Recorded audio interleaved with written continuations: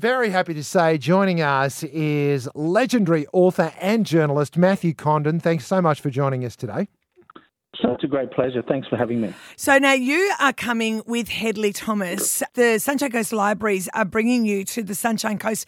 Now, it's actually called the Teacher's Pet event. To be honest, there's going to be a lot of conversation about the Queensland DNA lab inquiry at your event as well, aren't there? Yeah, I mean, there's so much to talk about. I mean, you get Hedley Thomas in a room and you look at the Teacher's Pet, which was a global phenomenon podcast, 80 plus million downloads. And of course, last year, the result was Christopher Dawson was convicted and sentenced for the murder of his wife, Lynn, 40 years earlier. I was there in the court when he was found guilty. It was an incredible moment and great kudos to the hard work of Hedley. But you're absolutely right. The DNA inquiry, which stemmed out of Hedley's other podcast, Shandy's Story, is so monumental in terms of its impact on the Queensland judicial system that it'll take 10 years to unpack this. So, I mean, Hedley, he's the greatest investigative journalist of his generation.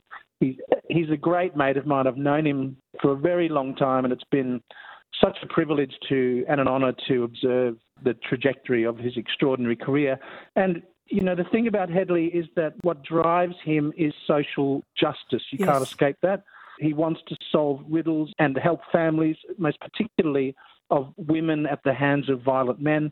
But with the DNA stuff, he's again correcting monumental errors that could still be going today if it wasn't for Hedley. Yes, exactly. It's just remarkable. I mean, this is why God invented journalists, right? Mm.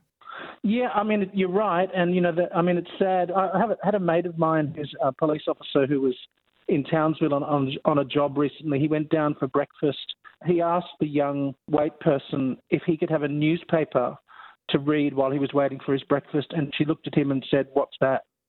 So, we're entering a very dangerous period where if without journalists, it's a very slippery slope. There are no checks and balances, are there? And people like Hedley Thomas are changing the world because Chris Dawson, this was a 1982 case that the police had absolutely shelved, and it wasn't until Hedley Thomas's Teacher's Pet podcast that it all was rehashed and ultimately there was a conviction, which is something that, for her family, for Lynn Dawson's family, Hedley Thomas is a miracle worker. Oh, that's very true. I mean, the early police work in that was terrible. So there was some very good police work, which began with an officer called Damien Loon onward. And yet Hedley, he was walking a tightrope on this case as well. I mean, if Dawson had been found not guilty for whatever reason, it was a very dangerous path, this journalistic work for Hedley. I mean, fortunately for the family, the verdict came in from a jury of his peers, in his case, it was a judge alone, I'm sorry, but he was found guilty. He's serving time for that at last. He had 40 years of freedom, more than Lynn Dawson had. I mean, the thing for the family, of course, is that there has been no body recovered. So, I mean, I think that's the final piece in the puzzle, if that could ever be attained for the family. And look, the other thing too is, someone like Dawson would have thought, I've gotten away with this. I'm out of this free. I'm living on the Sunshine Coast, 40 years on. No one's coming after me now. Yeah, it was fascinating to be in the court to watch his legal defence unfold. This is just an editorial comment from me. There was a degree of hubris, no doubt, from that side. But, the judge, Justice Ian Harrison, who was brilliant, and his reasoning for the conviction was one of the greatest things I've ever heard in a court of law. So I think the correct verdict was reached. We have to be careful about talking about Christopher Dawson outside of this case because there are other legal matters pending in the court. So it's just wise to tread carefully. And I think this is what people broadly miss too about journalists, like people like yourself, many other journalists that have come before you and hopefully keep on coming, do these really difficult, in-depth investigations. These kind of investigations basically take up your life, right?